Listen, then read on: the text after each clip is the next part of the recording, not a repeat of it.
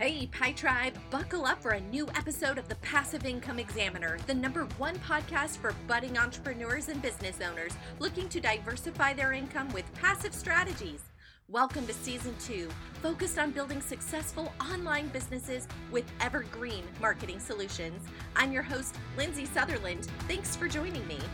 Howdy, welcome back. I'm your host, Lindsay Sutherland, small business strategist focusing on helping service-based business owners develop passive revenue streams so you can unplug from your business without taking a hit in your bottom line. We are in a mini-series discussing 5 reasons why your product or service is not selling.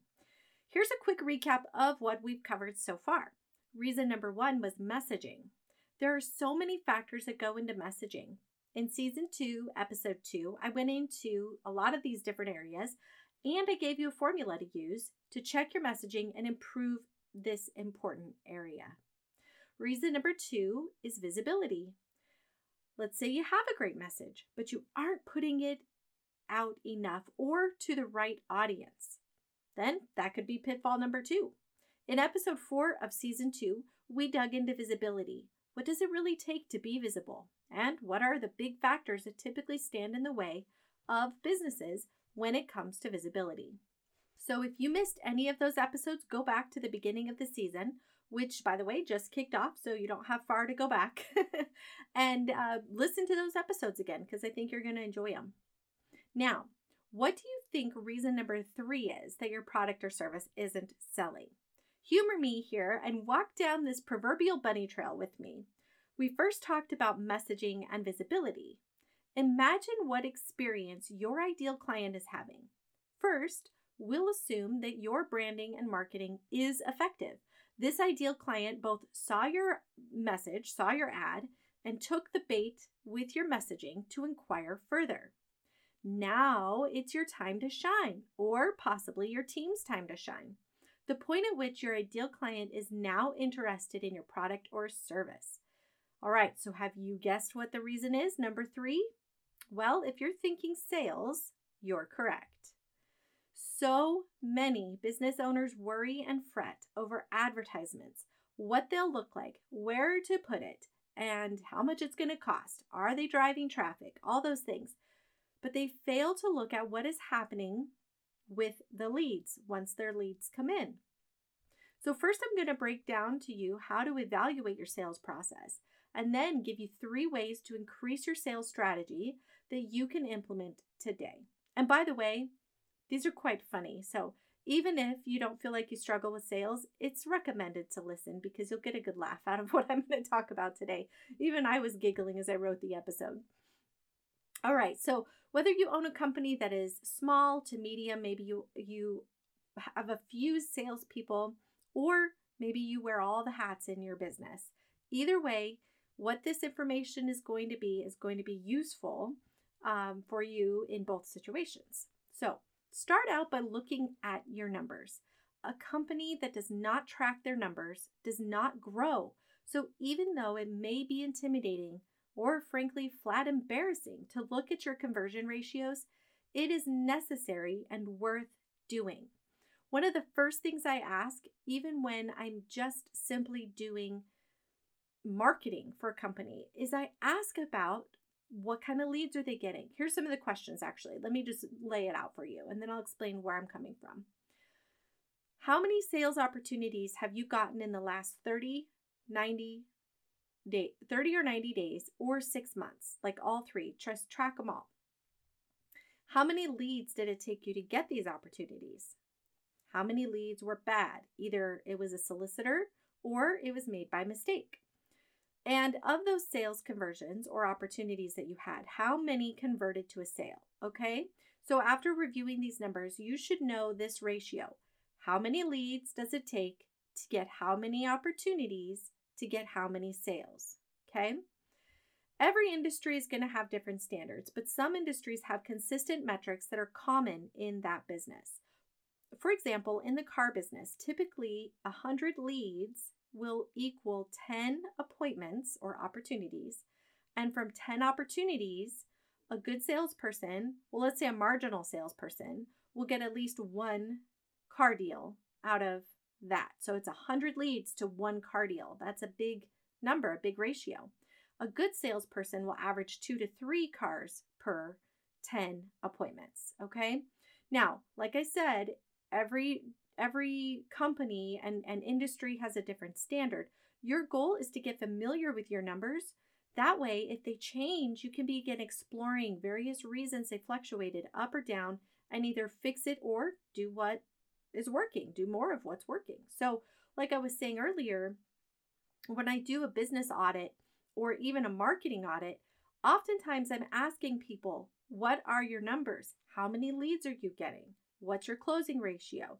Because the next question I ask, let's just take it slow. Say, for example, the business doesn't even know. They're like, I don't even know what my numbers are. Well, let's look at them. Once we have a baseline, now we can move forward and say, is our marketing working? Is the problem with our sales department? You get the gist, okay? So I'm going to break it down a little bit more for you too. I think it's also important to note that this is a great time to set goals. Look at your data and set realistic, achievable goals to help you get moving in the direction you want to go. And while I'm on the subject of random extras, I will point out that if your lead count is low, but your conversion rate is high, the problem is not sales. So what I mean is, if you're saying something like this, man, almost every person I talk to buys, I just wish I could talk to more people, then this thing you need is more leads. And that's really what you got to focus on is your messaging and your visibility. So essentially, that's the next step for you. Now, perhaps you have too many leads and you're not able to get to them all in a quality manner. Then here's a spoiler alert. Episode 8 is going to help you with that. All right, so for the purposes of this episode and to keep me from going down my own bunny trails, focusing on sales, here's how to know if you or your team is not bringing it home in front of the customer. This is a big secret, and you need to ask yourself if you're ready for this, because if you're not, you should try sitting down. Okay, I'm just kidding. Here's the deal. If people don't buy from you and you're getting a decent amount of leads, well, then your problem is probably sales. Yeah, I know, it's a little obvious, right? Like I said, every industry will have different conversion ratios, but on average, if your conversion ratio is below 20%, and by that I mean opportunities to closing. So let me back that up a minute and explain it again. Let's pretend for just a minute we're in a car business situation where the ratios should equal. 100 leads turns into 10 appointments where they come in and meet, test drive, etc. And that should equal about 2 car deals would be ideal. If your closing ratio is less than that, then there is room for improvement, okay? The problem is either the salesperson, the product, or it could also be the offer. But today we're going to focus on the salesperson. So let's face it, sales is hard for most people. Even though it comes naturally to all of us when we're kiddos, it doesn't always stay with us, right? I mean, think about it. Can you even think about a child that is not good at convincing their parents of something that they really, really want? I can't. We all have the ability to sell. When we go out for job interviews, when we go on a date, heck, even when we're just trying to get our friends to go to our favorite restaurant this time instead of the usual hangout. We all sell. But we don't all think we're salespeople. And that gnarly word, my friends, is what stops us. That word is think. Most of the time, what stops people from being good at sales is their mind. They're worrying too much about what people think and don't want to appear salesy. I have news for you. If you're worried about that, I guarantee you 100%, there is no way you could ever come across that way. All the salesy salespeople I've ever met either have no idea that they are that way or they straight up don't care. The good news is there is a way to be effective in sales without being pushy, overbearing, or obnoxious. Sales is about 2 things. 1, asking the right questions, and 2, delivering the right amount of information in a helpful way. One mistake I see people make is they start dousing their prospects with all the great facts about their product or service, Like a fire hose putting out a raging fire, they verbally vomit everything they know about what they're selling. The problem is people cannot take in all that information and it feels overwhelming. Listen to this. If your prospect is leaving by saying, wow, you've been so informative, or sometimes they might even use the word helpful. Wow, you've been so helpful. And finish with, you've really given us a lot to think about. That, my friends, is a red flag that you're a fireman flooding prospects with too much information. The solution is to start with a questionnaire. Find out what information they want to know about. Find out what their needs are and ask them what they need to know to make an informed decision. Then give them what they asked for in small, bite-sized chunks. If they still seem interested, invite them to take the next step by either scheduling a follow-up or, better yet, by making a purchase. So now you know what to do if you're a fireman salesperson and how you can turn that around and close more deals. Another common mistake I see is being too shy to ask for the sale. Let's face it, coming out and saying, "So do you want to buy my stuff?" is definitely too forward and quite frankly a little bit weird. But not asking is worse. If you've ever experienced awkward silence on your sales calls, that means either one of two things. You either haven't primed them up to ask you, what is it going to take to work with you? Or it's time for you to test the closing waters. By the way, I'm using the word closing here to mean closing a sale. So there are creative ways to get an idea about whether your prospect is even remotely interested in buying. They're called closing questions. Here's a good warm-up question. So say you've been talking to your prospect for a while and you've given them a bunch of information. You've answered their questions, not too much, of course.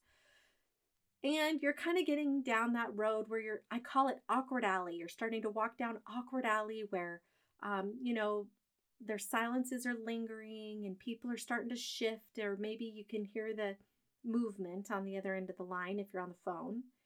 The next question out of your mouth should be, what other questions do you have? Notice I didn't say, have I answered all of your questions? Have I answered all of your questions is a yes or no question. The goal in pre-closing questions is to keep the conversation moving and to extract information as to how motivated they are to buy. Rather, the question, what other questions do you have?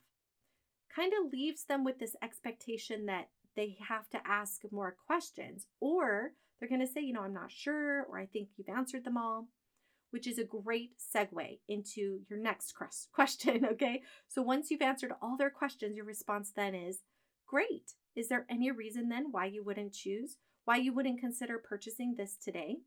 Whatever the case may be, right? Whatever it is that you're selling. Notice how I use the word wouldn't consider. Often people's most natural reaction to a question is to answer negatively or with a no. So for example, if you were to say, okay, great. Well, did you want to purchase today? First of all, that's a pretty forward question and can come across as seeming very pushy. But by saying, hey, so that's great. I'm glad I've answered all your questions. Now, is there any reason you wouldn't want to purchase?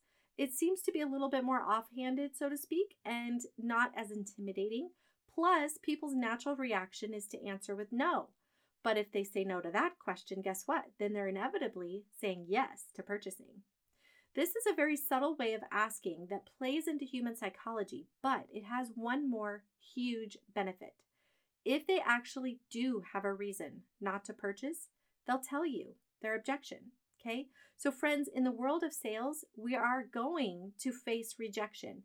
Fearing rejection can be the very thing that keeps you from asking for the sale. My advice is to embrace it. Embrace the objection, because once they tell you what is holding them back, guess what you have? More to talk about.